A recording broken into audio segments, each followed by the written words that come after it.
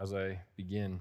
Father God, I ask that you would open our eyes, open our hearts, and open our minds to your truth. Soften our hearts to the reality of the resurrection, where there is a sense of comfort and a sense of familiarity. Would you make it new for us? Help us to see again what your Son suffered on our behalf. Where there is hard-heartedness or callousness, would you bring a soft heart? Where there is apathy, rekindle us. I pray this in the name of Christ. Amen. So there you have it. In the ancient books of the Bible, you have a prediction, a prophecy written in Isaiah of the suffering of Jesus from hundreds of years before it happened. You have in Hebrews that was read by Greg, you have this explanation of the meaning of the crucifixion, that Christ offers himself as a sacrifice according to the temple practice once and for all. And then you have the great narrative. We read the full thing. And it's a dramatic, tragic story of the extermination of a human life by the Romans and the Jewish leaders. And it would be tempting to think that this was just a kind of a quaint religious myth. The cross of Christ is not a religious event, strictly speaking. Let me say that again. The cross is not a religious event, strictly speaking. I'll explain why. But the cross of Christ is cosmic and complete. It's cosmic and complete. We're going to talk about those 2 points. So first, Christ's crucifixion was not a religious event, at least not according to the world's definition. You see, a religious event in our world or a religious activity in our world is something that you could actually kind of anticipate, something that you can kind of expect or make sense in light of the needs of the people. So religious acts are always humans acting to try and fulfill or meet needs in their lives. Religious acts are a way of trying to get to the gods or to the divine to meet this sense of lack or this sense of longing. So, going way back to make it really simple and primitive, let's say like I'm a farmer and I need rain for my crops. Well, what do? I know that's outside of my control, so I go and I try to make the rain god happy so that he'll give me rain, right? And I've got to figure out how to do that, and if it doesn't work and I don't get rain that year, I try something different the next year, and on and on and on, trying to appease the rain god through religious activity so that I can receive the thing that I need for my survival, to receive his blessing. So what's the problem with worldly religious acts like this? Well, there's a couple of problems. The first one is that some people actually don't even feel the same need that the other people feel. So the farmer feels this need for rain, but you might be a potter. You don't really care if it rains as much as the farmer. I mean, you might because you eat what the farmer grows, but your like day-to-day thought process is not on the rain, right? You're wondering about whether someone's going to come and get your stuff, if you get injured through some tragic accident. Like, your concerns are different. So we don't all actually share the same kinds of needs, and so we may not actually all go after the same kinds of religious activities. So religion there is particular. A second problem with this is that maybe we have the same need, but I found another solution to the problem that's not through the divine. So this is why you see religion being kind of pushed out in the modern age by technology and industry and innovation. This is actually the new religion. So in times past, people have thought, well, my need is health or if it's rain for my crops. Now we have irrigation. Now we have all kinds of ways to deal with this. And hello, science and industry. I've got irrigation. I don't need God. A third problem is that even though people are seeking help from the divine in religious acts, it's still humans trying to reach the divine. It's still the finite trying to reach the infinite. And that's impossible. It's impossible. The finite cannot reach the infinite. No one can ever do that. And so the whole project from the beginning is doomed. And so religious acts they matter to these people, but what's good for you is good for me, or isn't good for me, but that's okay. We can have different things. We have different needs. That's not what's happening at the cross. The cross is a cosmic event that speaks to all people in all places at all times. See, on the contrary, if the one who made everything and knows everything himself comes down and actually tells us about himself, that then changes everything. There's no more guesswork, right? There's no more guesswork. So the cross of Christ is actually the pinnacle, the height of God's speech to the world, saying, I love you, this is what I'm like, this is your problem, this is the fundamental issue, and this is the solution. See, when Christ died, it wasn't just for a small group of religious people over there. The whole earth shook. The heavens were altered. Human history was changed. The cross was a cosmic event. When Christ died, God spoke to all people in every place and in every sort of situation. And what did he say? What did he say when he spoke to all people?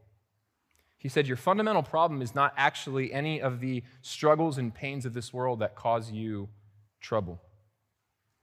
Your fundamental problem is that you are opposed to God. Your fundamental problem is that you are opposed to the one true God. And God's answer to that problem is not to leave us in guesswork, but it's actually to himself reach down and to make it right. His answer to the problem of human opposition and sin is not fundamentally to give us religious activities to perform, to try and make him happy. It's actually to pay the price himself, to conquer sin, to conquer death through the cross of Christ, and to provide full deliverance out of that which binds us. So then, because he loves us, he brings us to himself, which is the solution. The greatest answer to our greatest problem is God himself. The greatest solution is God himself. When you find salvation, you get God.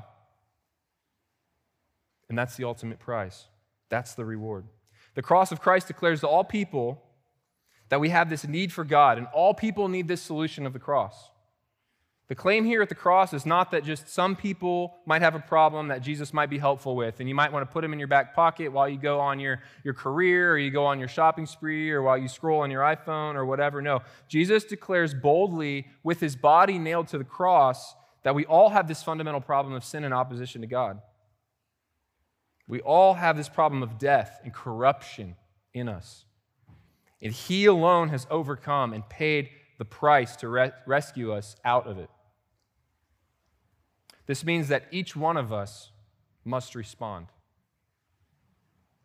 There is no indifference to the cross if it is a cosmic event. There's only faith or rejection.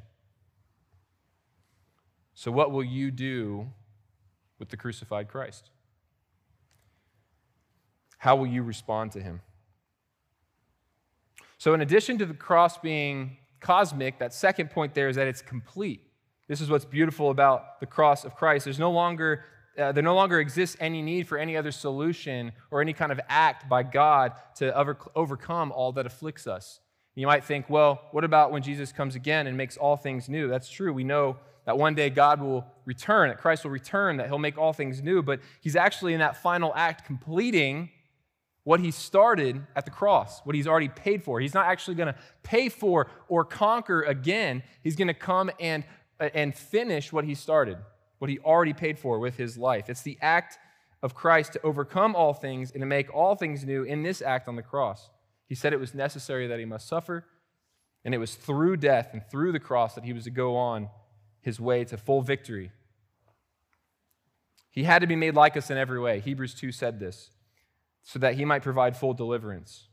See, he took on and absorbed everything that ails us as humans and took it into himself.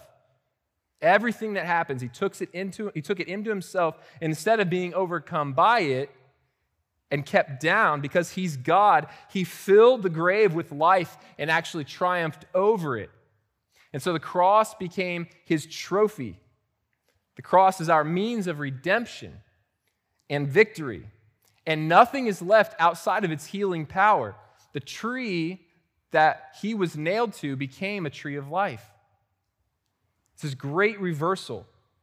How do we know that's true? Well, in our Hebrews reading, we heard about how the priests, they stand there and they offer sacrifices all the time, and they're constantly being reminded of sin because of these sacrifices, aren't they?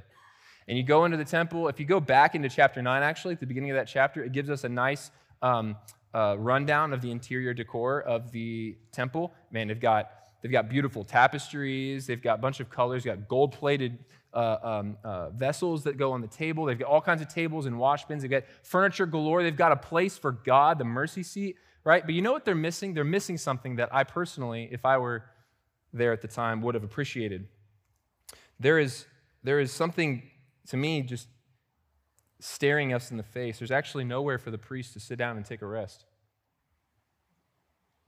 The priests are working all the time, day in, day out, sacrifice, all the time, working. There's nowhere for them to sit down in the temple. Why? Because there's always work to do. There's always sin to be atoned for. There's always something to make right with God. But look what Jesus does. It was not until Christ offered himself and entered the perfect temple of heaven that the carpenter from Nazareth built the first priest's chair and sat down at the right hand of the Father. And by the way, he makes double use of it as a throne. This is why every week we declare that Christ, our Passover lamb, was sacrificed once for all upon the cross. Therefore, let us keep the feast. We remember the once for all sacrifice, and it is done. He sat down at the right hand of the Father. So we see that Christ's death is cosmic. We see it's universal. It applies to everybody. It declares that everyone is under the same conundrum of separation and opposition to God, and that everyone requires the same solution, which is the death of Christ. And we see that the cross is complete. It's sufficient to bring us back to God. The sacrifices are done being offered. The curtain has been torn, and the way into God is now open. It's complete. It's done forever. So, what do we do with it? Can God heal and overcome your shame? Well, Christ there, he was mocked and he was displayed for public shame on our behalf. Can God overcome and heal your guilt? The Bible says that Christ there gave himself as a sacrifice to pay for sin and to cancel the record of debt against us. Can God overcome the power of sin that holds you captive? It says in the Bible that Christ there became sin on our behalf that we might become the righteousness of God. Might ask, can God overcome and destroy the power of ungodly earthly leaders? Same kind that he faced in his day? Christ there disarmed the rulers and authorities, Scripture says, and put them to open shame. Can Christ overcome and defeat that ancient adversary, Satan? That liar, that accuser? In Hebrews 2, it says Christ there destroyed the one who has the power of death, the devil. Can Christ deliver you from the curse of sin and the law, from the fear of death? Christ there delivered all those who through fear of death were subject to lifelong slavery. Christ there became a curse on our behalf that we might receive the promised blessing. What can Christ do that he hasn't done already through the cross?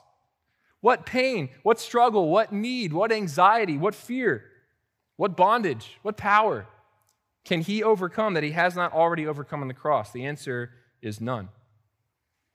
And even if we don't see that full deliverance now, and sometimes we don't, the promise is that it's coming and that he's already accomplished it and that it's paid for. So if Christ finished his work and sat down to rest to overcome all these things that afflict you, why are we still striving?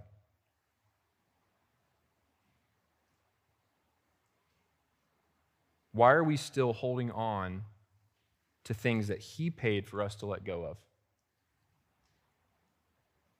Things that torment us and afflict us.